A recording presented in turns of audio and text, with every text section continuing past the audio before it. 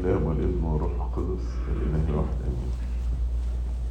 عايز أكلمكم النهاردة عن شخصية من العهد القديم، شخصية واحد اسمه مفيبوشيث. أكيد كلكم عارفينه، ده يبقى ابن يوناثان وحفيد شاول. الهدف من دراسة الشخصية، في شخصيات في الكتاب المقدس ربنا استخدمها علشان تكون رمز. فهنلاقي لما ندرس شخصية مفيبوشيث ان هو رمز للبشرية كلها ورمز لينا as individual كأفراد. وداود يعتبر رمز للسيد المسيح في القصة دي، ولا عجب لأن السيد المسيح من نسل داود. ويعني حتى إسرائيل اللي هي ترمز للكنيسة سميت خيمة داود، وإن المسيح جاي علشان يقيم خيمة داود الساقطة اللي هي يعني يبني كنيسة العهد الجديد إلى آخره. خلينا أقرأ معاكم بعض شواهد من الكتاب المقدس عشان بس يعني أنا متأكد كلكم عارفين القصة، بس علشان نفكر نفسنا بقصة مفيبوشيث، وبعد كده نبتدي نقول بعض التأملات فيها.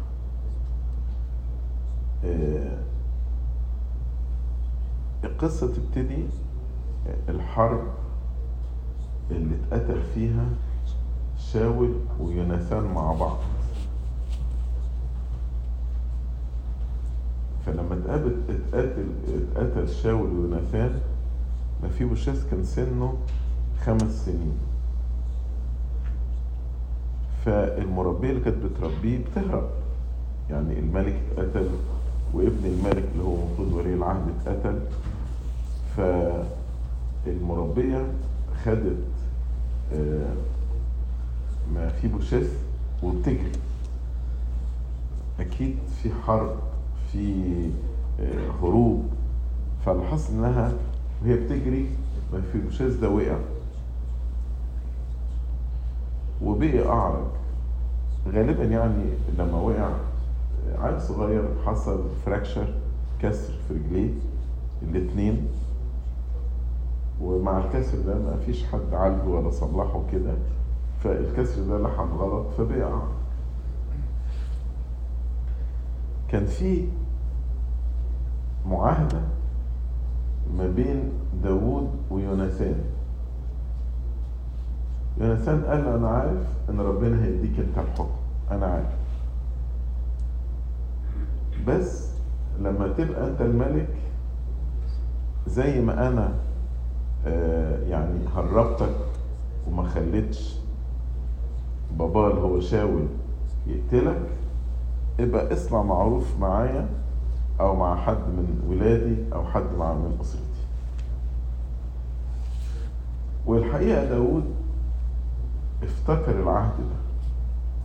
فنبتدي نقرأ قصة من صموئيل الثاني من اول صح 9. صموئيل الثاني صح 9. وقال داود: هل يوجد بعد احد قد بقي من بيت شاول فأصنع معه معروفا من أجل يوناثان؟ هو لسه في حد من بيت شاول موجود؟ وكان لبيت شاول عبد اسمه صيبة. كان عبد من عبيد شاول، غالبا بعد ما شاول اتقتل ويوناثان اتقتل، فالعبد ده يعني زي ما نعرف انه ما كانش امين يعني، لكن فجأة كده بقى غني وبقى عنده هو عبيد وبقى عنده بيوت كتيرة إلى آخره. فاستدعوه لداود، جابوا صيبة ده لداود. فقال له الملك: أأنت صيبة؟ فقال: عبدك. فقال الملك: ألا يوجد بعد أحد لبيت شاول فأصنع معه إحسان الله؟ فقال صيبة للملك: بعد ابن ليوناثان أعرج الرجلين. قال له في واحد من ولاد يوناثان أعرج الرجلين. فقال له الملك أين هو؟ فقال سيبا للملك هوذا هو في بيت مكير ابن عمئيل في لودبار. في واحد حن على مفيبوشيث اسمه مكير، خده ورباه عنده، وكانوا ساكنين في بلد اسمها لودبار. فأرسل الملك داود وأخذه من بيت مكير ابن عمائيل من لودبار. مفيبوشيث كان متوقع الملك لما نداه له هيعمل له ايه؟ هيقتله. فجاي خايف ومرعوب. فجاء مفيبوشيث ابن يوناثان ابن شاول إلى داود وخر على وجهه وسجد. فقال داود يا مفيبوشيث. فقال ها أنا ذا عبدك. فقال له داود لا تخف، ما تخافش، أنا مش جايبك أقتلك. كانت عادة الملوك أول ما هو يستقر في الحكم يجيب كل بقى اللي ضده. يعني مثلا ما هو مفيبوشيث ده ممكن يتمرد عليه ويحاول ان هو يرجع مملكة شاول جده. فكان الملك يقضي على كل اللي هم بوتنشال ممكن يبقوا ضده.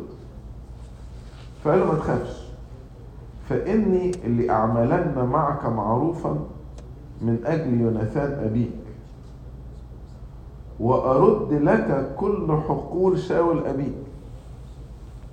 طبعا دي حاجة ما كانش متوقعها أبدا. وأنت تأكل خبزا على مائدة تائمة. هتبقى أنت واحد من أفراد الناس اللي بياكلوا على مائدة الملك. طبعا overwhelmed بكل الكرم بتاع داود ده، فسجد مرة تانية وقال من هو عبدك حتى تلتفت إلى كلب ميت مثلي؟ قال أنا مين؟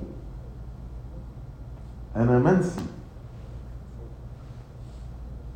ودعا الملك سيبا غلام شاول وقال له كل مكان لشاول ولكل بيته قد دفعته لابن سيدك.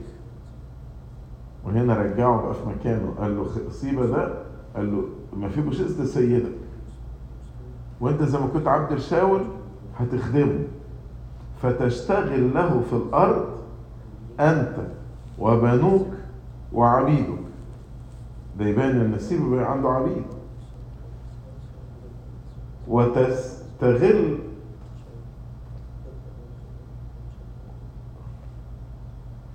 ليكون لابن سيدك خبز ليأكل. وتشتغل ليكون لابن، يعني تجد في الأرض غالبا في نقط مأسية وتشتغل. نعم؟ تستغل برضه. ليكون لابن سيدك خبزا ليأكل. هي بالإنجليزي and you shall bring in the harvest that your master's son may have food to eat. يعني ومفيبوشيث ابن سيدك يأكل دائما خبزا على مائدتي. وكان لصيبا 15 ابنا و20 عبدا. فقال سيبا للملك حسب كل ما يأمر به سيد الملك عبده كذلك يصنع عبدك. فيأكل مفيبوشيث على مائدتي كواحد من بني الملك. وكان لمفيبوشيث ابن صغير اسمه ميخا. وكان جميع ساكني بيت صيبا عبيدا لمفيبوشيث.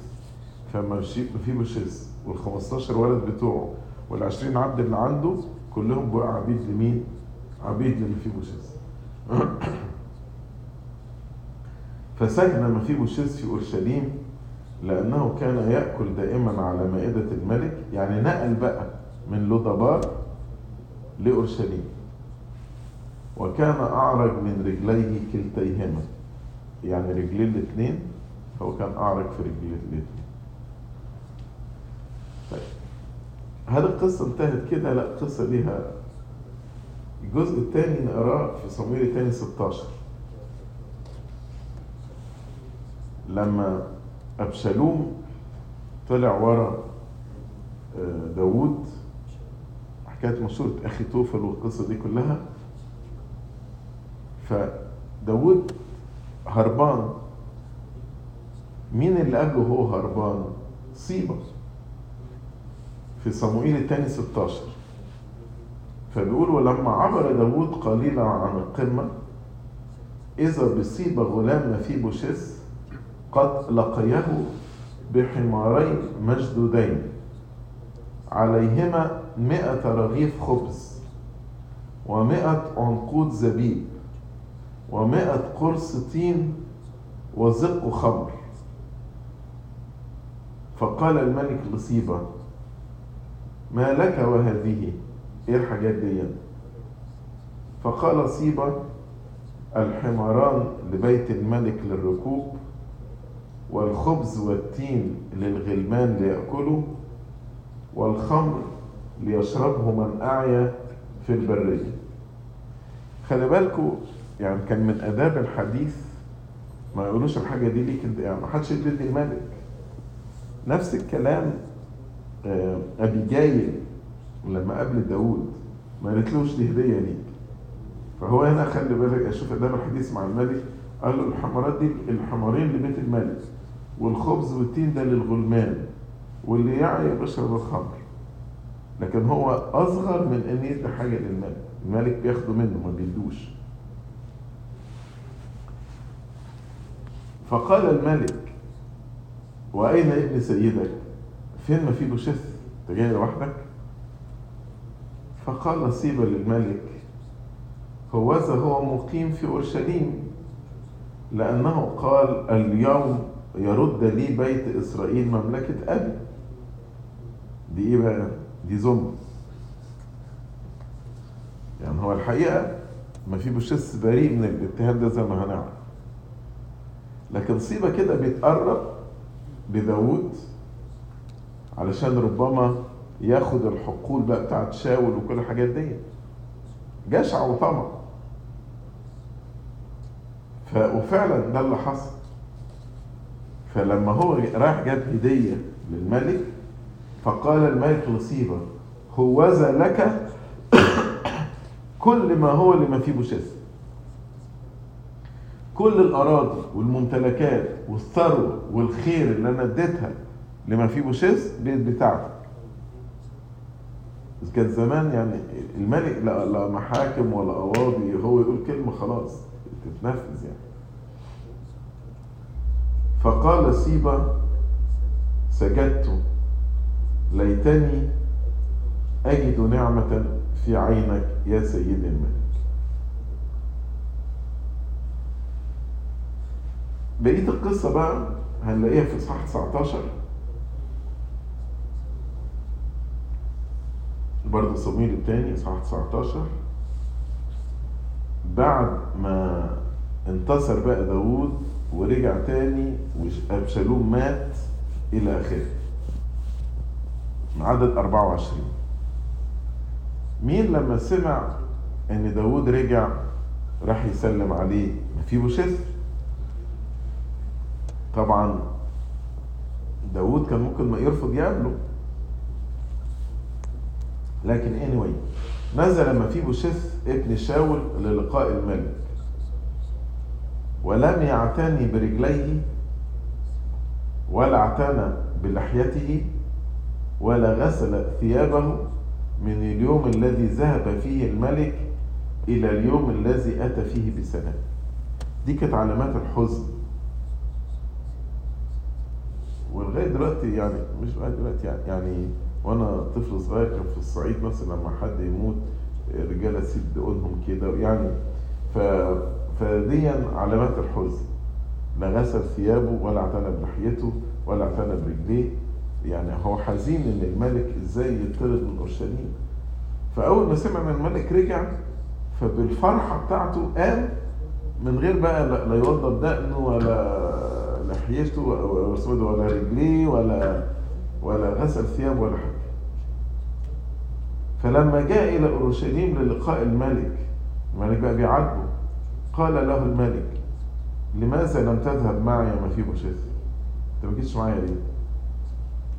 فقال: يا سيدي الملك، إن عبدي هو مين صيبة قد خدعني، لأن عبدك قال: أشد لنفس الحمار فأركب عليه وأذهب مع الملك، لأن عبدك أعرج.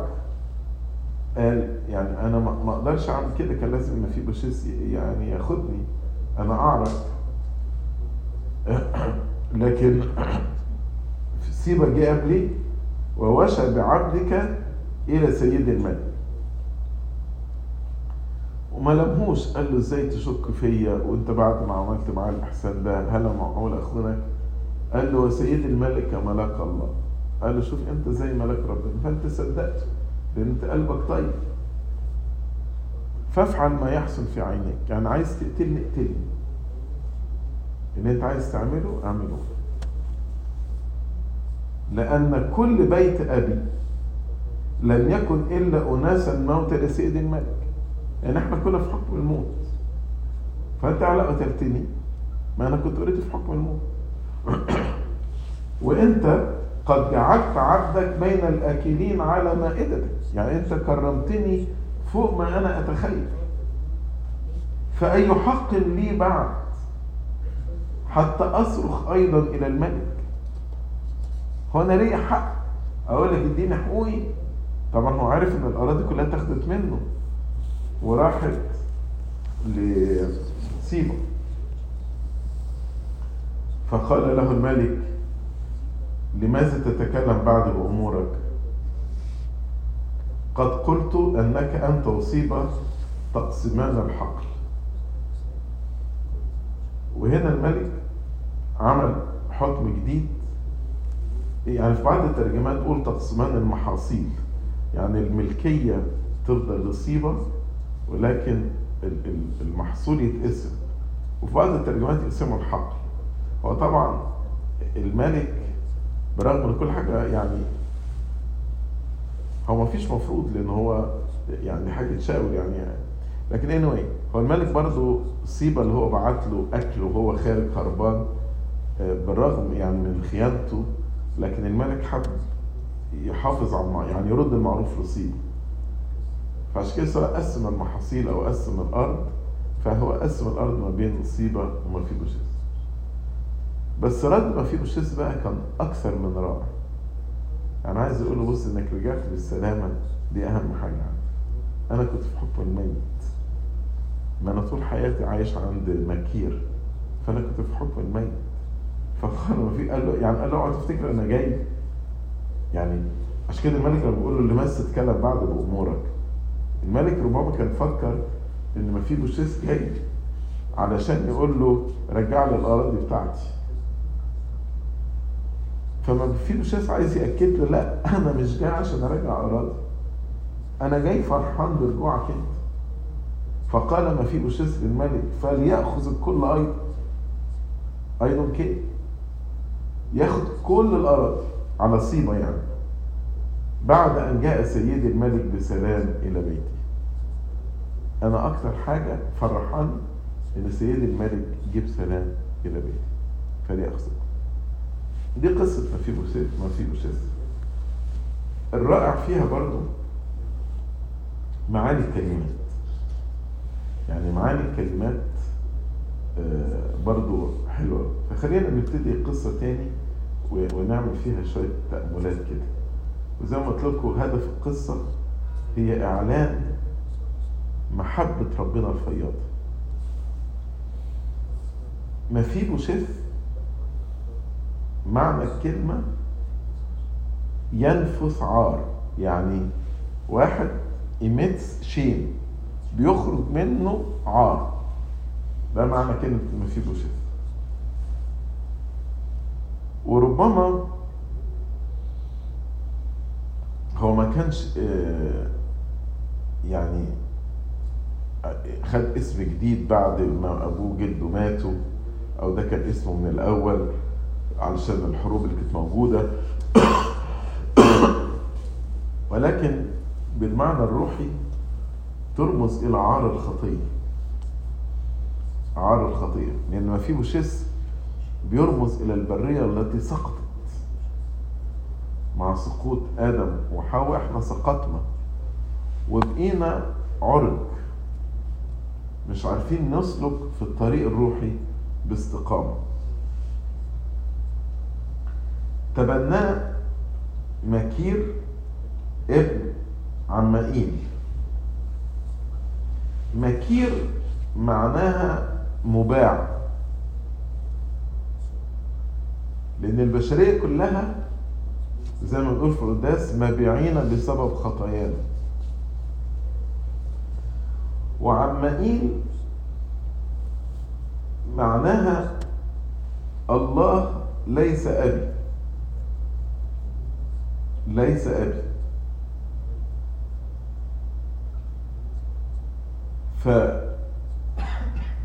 فمعناها ان احنا فقدنا بنوتنا لربنا بالسقوط. اما لودبار، فكلمة لودبار معناها صحراء، ترمز الى جفاف الحياة في البعد عن ربنا.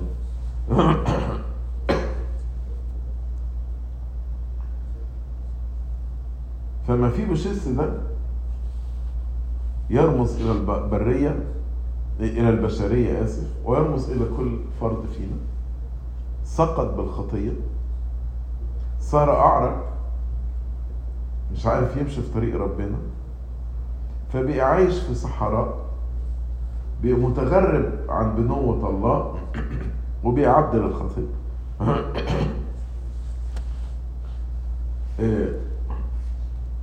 وهو ايضا من نسل شاول، وشاول ده كان عدو لداود، فدي ترمز الى عداوتنا مع ربنا. بعد السقوط بقينا في عداوة مع ربنا.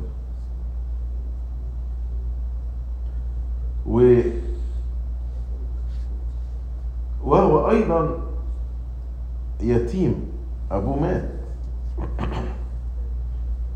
وهو طفل صغير 5 سنين، فلا يوجد له من يخلصه. زي البشرية كلها لما بنقول لا ملاك ولا رئيس ملائكة ولا رئيس اباء ولا نبي ائتمنته على خلاصنا. وطبعا هو كان عايش في حالة خوف، زي ما قال لداود الملك في المقابلة الثانية، قال له أنا وبيت أبي كنا موت، يعني في حكم الموت. وطبعا الخطية نتائجها الخوف، مفيش سلام. خطية تنزع السلام من قلب الإنسان. يعني آدم لما سقط 3 حاجات دخلوا immediately: الخوف والخجل والذنب. سمعت صوتك فخشيت لأني عريان فاختبأت. ولكن كان في عهد بين داود ويونسان. ده هو العهد اللي ما بين ربنا وأبونا آدم وأمنا حواء، لما قال إن نسل المرأة يسحق رأس الحي.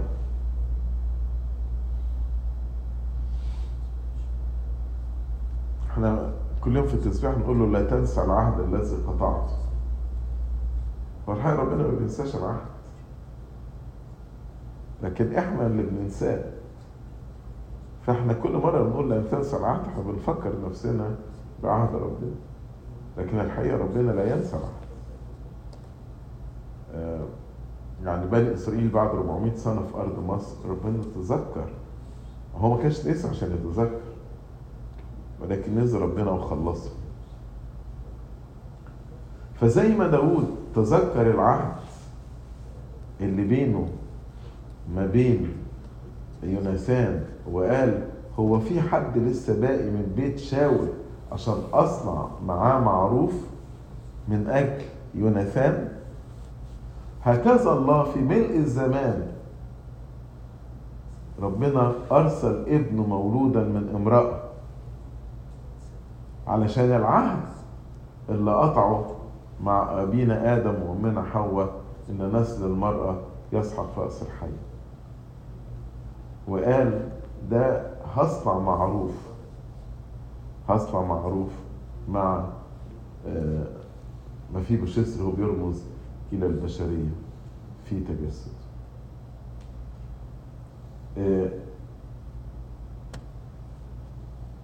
ودي بين لنا زي ما داود قاعد يدور على مفيبوشيث، هكذا الله يبحث عن كل إنسان فيه،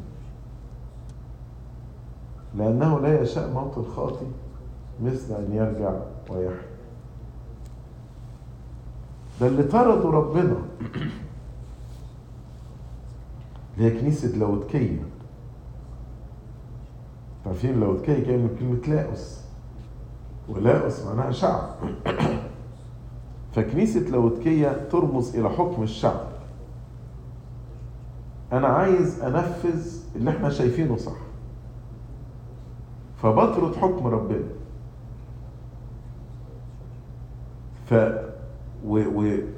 بيبقى الكنيسة بتقاد مش مهم ربنا عايز مننا ايه، المهم احنا عايزين نعمل ايه.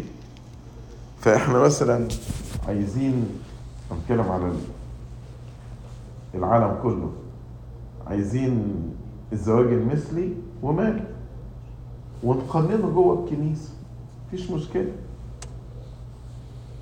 ونجوزهم جوه الكنيسة، كانوا على الطائف اللي تتجوزهم يعني. فده حكم الشعب، هم طردوا ربنا. عايزين نقنن الإجهاض وماله، مفيش مشكلة، الكنيسة توافق بيه مفيش مشكلة، حكم الشعب. ايه الشعب عايز ايه؟ والستات زعلانة علشان الكهنوت نرسمهم كهنة وأساقفة وبطاركة وماله، حكم الشعب. مش هم ربنا بيقول ايه؟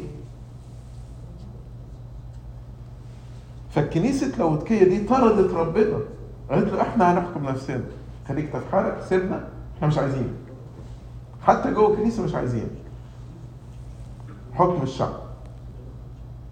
حتى مع هذه الكنيسة ربنا يقول لهم ايه؟ انا واقف على الباب واقرع، ان فتح لي احد. يعني تخيل مثلا لو انت رحت تزور واحد وطردك، وانت رايح عشان تعالجه، رايح عشان تساعده، مين فينا هيفضل مستني قصاد الباب؟ محدش. لكن ربنا اللي اطرد من كنيسة لاوديكية ما زال واقف امام الباب يقرع، بيقول لهم افتحوا لي، افتحوا لي، مش عشان انا عايز اخد منكم حاجه، لست محتاجا الى عبوديتي بل انا المحتاج الى ربوبيتي. افتحوا لي عشان ابارككم، افتحوا لي عشان اعطيكم الخلاص المجاني. يعني ربنا مش واقف لانه محتاج، ده واقف عشان يدينا. فزي ما داود دور على مفيبوشيث، هكذا يبحث الله عن كل إنسان خاطئ. وفي سفر النشيد يقول افتحي لي يا أختي يا حبيبتي يا حمامتي يا كاملتي، رأسي امتلأ من الطل. والنفس بقى في دلعها والدلال بتاعها، غسلت رجلي كيف أوسخهما، لا مش النهارده، بنخبط عليا، قوم خلص قانونك، قوم صلي، قوم احضر تسبيحك، روح القداس. لا، انا غسلت رجلي كيف اوسخهم. ويفضل ربنا بيتابع معايا، بس انا نعمل زي عروسة النشيد كده، اسوق دلالي.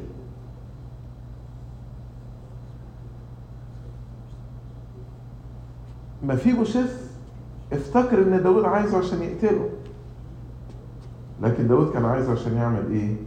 ليباركه وليرد اليه ميراثه وليرد اليه كرامته. ودي اللي احنا بنقولها الاباء الكهنة في الارباع الخشوعية، ورد ادم الى مرتبته مرة اخرى، بنقولها في التسبيحة برضه. فربنا جابنا بالظبط زي ما عامل مع مفيبوشيث. اول حاجة قال ما تخافش، انا مش جاي عشان اعاقبك، ولا جاي حتى الومك، ولا اقول لك انت بعدت عني ليه. انا جاي عشان اباركك وعشان اخلصك. لا تخف يا مفيبوشيث، ما تخافش. من اجل يوناثان، وكأن ربنا بيقول من اجل اسم القدوس الذي دعي عليكم انا هعمل معك معروف. هذا المعروف ليس لاننا نستحقه، لكن هذا المعروف لان الله هو غني في الرحمة وكثير في محبته، او غني في محبته وكثير في مراحمه. يعني كان ممكن يوناثان كان كويس، بس ده شاول ده بهدل داود، وهو ما ضمنش مفيبوشيث ده هيطلع شكله ايه في الاخر. ولكن خلص مفيبوشيث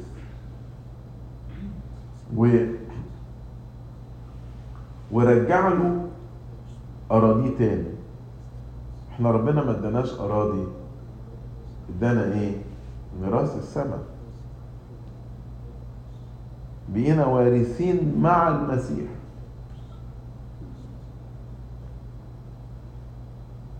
الله له ابن واحد، فالميراث للابن الوحيد. لكن هذا الابن الذي جاء كعريس واتحد بينا، فاحنا في الابن صرنا ورثة مع المسيح، وبقينا لينا ميراث ملكوت السماوات. وبعدين نقلوا من لودبار اللي هي معناها ايه؟ صحراء، وراح عاش فين؟ اورشليم، مدينة ايه؟ سلام. فقد صار لنا سلام مع الله. افسس 2، لانه قد صار لنا كلينا اللي هم اليهود الامم سلام مع الله. وشوف السلام ده الكنيسة بتأكد عليه. شوف في اي قداس كم مرة ابونا يقول إيريني باس. وكلمة إيريني باسي هنا في القداس هو اللي بيقولها المسيح، بس بيعلنها على فم الكاهن. وربنا لما بيدي السلام مش زي مثلا اقول لك السلام لك يا اخ فلان ولا ابونا فلان، لا، كلمة ربنا بتنزع اي قلق واضطراب من القلب، فيها القوة. ففعلا كل إيرينيباسي في القداس لها قوة لكي ما تنزع من قلبي اي اضطراب او اي قلق، عشان تديني سلام الله الذي يفوق كل عقل. فربنا جه نقلنا من لودبار، نقلنا الى اورشليم اللي هي الكنيسة، وقال لنا وهتيكوا كمان تاكلوا على مائدتي. مائدة ربنا متاحة لنا كل يوم. هوذا كائن معنا هذه المائدة عمانوئيل إلهنا. تناول. وبيأكلنا ايه؟ مش بيأكلنا من أكل الملك، بيأكلنا من ذاته. من يأكلني يحيى بي. فده ربنا. ففي المقابلة الأولى دي رد وغير كده جاب سيبا وكل أسرته وقال لهم تخدموا مفيبوشيث، زي ما ربنا عين الملائكة تبقى خدام لينا. مش بولس الرسول في عبرانيين قال أليس جميعهم على الملائكة أرواح خادمة؟ خادمة لمين؟ لينا الملائكة. الملائكة دول بيخدمونا فعلا. يعني زي ما المزمور يقول من هو الإنسان حتى تذكره، أو ابن الإنسان حتى تفتقده. احنا مين يا رب؟ مين احنا عشان بتدينا كل ده؟ احنا مين يا رب؟ ده زي ما في وشسلم قال له كده، قال له ايه اللي بتعمله معايا؟ ده انا كلب ميت. في صح 9 يقول له كده.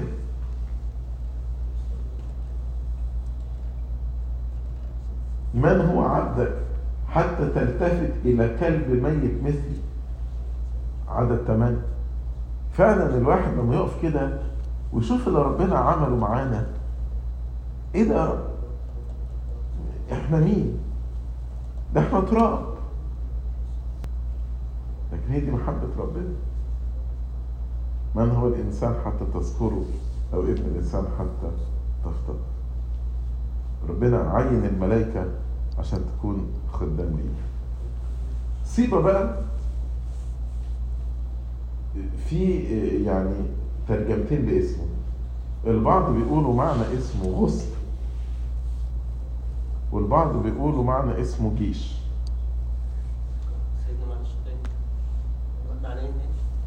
برانش، غصن او جيش. فهو السيبا يرمز للشيطان المشتكي علينا. فلو غصن، لان سيبا الشيطان ده اساسا كان ملاك ولكن سقط، فغصن اتقطع فبقي شغال ضدنا. ولو جيش معناه الشيطان وكل جنوده بيشتكوا عليه.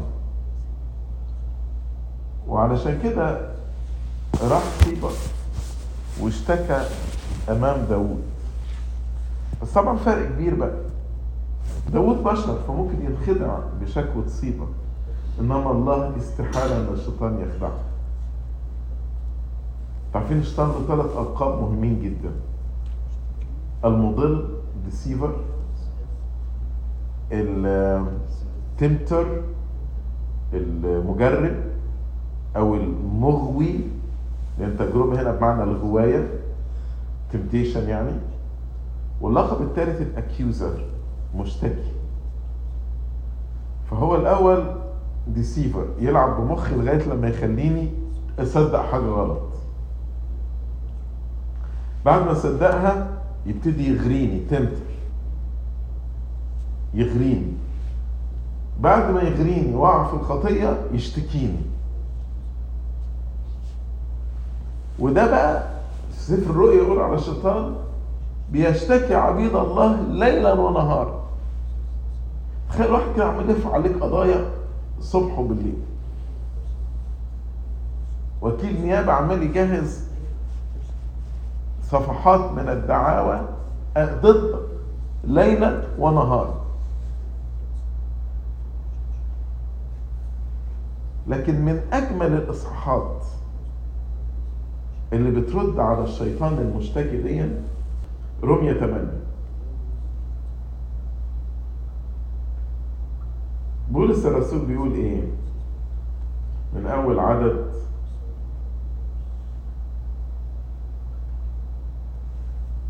33؟ بقول من سيشتكي على مختار الله. عايز يقول هو الشيطان يقدر يشتكينا احنا؟ هو مين اللي بررنا؟ الله. لان البر اللي احنا عندنا ده مش برنا احنا، ده بر المسيح.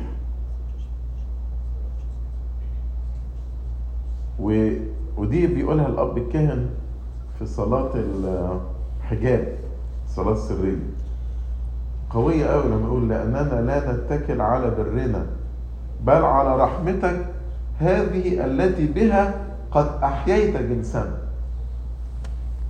يعني هو داخل الكاهن كده يصلي القداس، فبيقف على الحجاب قبل ما يخش كده يقول يا رب أنا داخل، أنا مش متكل على بري، على بري ده أنا أطرد بره خالص، لكن أنا ليا جرأة وداخل بتكل على رحمتك وبرك اللي أحيي جنسنا. بعدين يكمل يقول هو مين الذي يدين؟ فهنا بقى عايز يحط في قاضي، يعني أي محكمة فيها قاضي وفيها ممثل الدعاء اللي هو وكيل النيابة أو المشتكي، وفيها المحامي. طب تعالوا شوفوا المحكمة الإلهية. احنا عرفنا مين اللي عمال يرفع دعوة علينا؟ المشتكي الشيطان، ده وكيل النيابة اللي عمال يقول أنا بطالب بإعدام، هلاك أبدي ليهم. طب مين القاضي؟ المسيح. فهو من الذي يدين؟ سيد المسيح هو الذي مات. يعني المسيح ده القاضي، عمل ايه المسيح هو القاضي ده؟ ده مات ليه؟ مات عن خطايانا عشان يبررني، بل بالحري قام ايضا عشان يديني الحياة الابدية. خلي بالك الجملة الجاية، الذي هو ايضا عن يمين الله الذي ايضا يشفع فينا. يشفع فينا عن شغال ايه؟ محامي. استحالة محكمة على الارض يكون فيها القاضي هو المحامي، استحالة. انما في المحكمة السماوية القاضي هو المحامي، اللي بيحاكمني هو المحامي بتاعي. من يشتكي على مختار الله؟ هو في محامي عايز يخسر قضية؟ خادع لو المحامي هو القاضي، قضية كسبان. الشيطان لما بيشتكي علينا في نوعين من الشكاوى، قالوا يعني عشان اكل فيه تاني. في شكاوى كاذبة لأنه كذاب وأبو كل كذاب، فدي ربنا will dismiss it instant، يقول له ده كذب. في شكاوى تانية بقى حقيقية، يقول له فلان ده عمل الخطية الفلانية، فعلا كنت أنا عملتها، فربنا يقول له فعلا. ده المحامي بقى، رب المسيح محامي، يقول فعلا هو عمل الخطية دي، بس هو جه ندمان تايب اعترف تناول غسل الخطية دي في دمي، أنا الذي مت بل بالحري قمت عشان أبرره. فيجي المسيح القاضي يقول إيه؟ dismiss. أما النوع الثالث بقى اللي هي الشيطان يشتكي بها علينا وللأسف ما نكونش تايبين عنها، هي دي المشكلة بقى، لأن الله عادل برضه، فمش يقدر يقول هنا dismiss، ولا المسيح المحامي هيقدر يدافع عنه. فصيبة هنا اشتكى وكذب، بس بقول لكم فرق كبير بقى. داود ممكن ينخدع، انما استحالة الشيطان يخدع الله. فداود انخدع، ولما انخدع عمل حكم وقتها غلط، ان راح ادى كل الاراضي لمين؟ لسيبا. عارف زي ما المزمور بيقول بماذا اكافئ الرب عن كل ما اعطاني علانية، كأس الخلاص اخذ باسم الرب ادعو. الناس اللي داقت ومقدرة خلاص المسيح، الناس اللي مقدرة خلاص المسيح، حتى لو الشيطان جاب عليا تجارب قد كده عمرها ما تزعل من ربنا. ما دي تجربة جت على ما في بوشيث، لكن فضل امين لسيدي. امانته دي ظهرت في الحزن بتاعه، انه لم يعتني بلحيته ولا برجليه ولا غسل ثيابه. حزين. ازاي يجيله نفس وهو سيده داود الملك يعني في المنفى اللي عمل معايا كل ده. هكذا الإنسان مهما جات له تجارب يفضل أمين لربنا. النهارده في إنجيل القداس الصبحية ربنا قال للمرأة السامرية سؤال كده، قال لها لو كنت تعلمين عطية الله. يعني قعدت أفكر كده، هل احنا فعلا عارفين عطية ربنا؟ هل عارفين حجم الإحسان اللي ربنا مديهولنا؟ ما هو ربنا بيسأل كل واحد مننا، هل انت عارف قد ايه إحسان ربنا ليا؟ ده لو ربنا ما عملش أي حاجة معايا خالص غير إنه خلصني بس ده يكفي إن الواحد يقول له يا رب بارك يا نفس الرب ولا تنسي كل حسناتك. أشكرك يا رب وتشكرك عني ملائكتك وخليقتك جميعا، لأني عاجز عن القيام بحمدك كما يستحق حبك، فهل رأينا حبا أعظم من هذا؟ هل احنا فعلا عارفين عطية ربنا؟ مفيبوشث قدر عطية داود الملك وفضل أمين. احنا محتاجين نفضل أمنا لربنا، أمنا مهما الظروف اتغيرت حوالينا، نستمر في أمانتنا لله. وبعد ما رجع تاني داود من الفرحة طلع يجري عشان يهنيه بسلامة العودة. ولما داود افتكر انه جاي بيقول له انت بتكلم ليه على امورك؟ قال له لا انا مش جاي اتكلم على امورك، ياخد كل حاجة، انا يكفيني ان انت رجعت بالسلام، انا يكفيني كده يا رب. دي تفكرني بالآية اللي قال له ومعك لا اريد شيئا على الارض.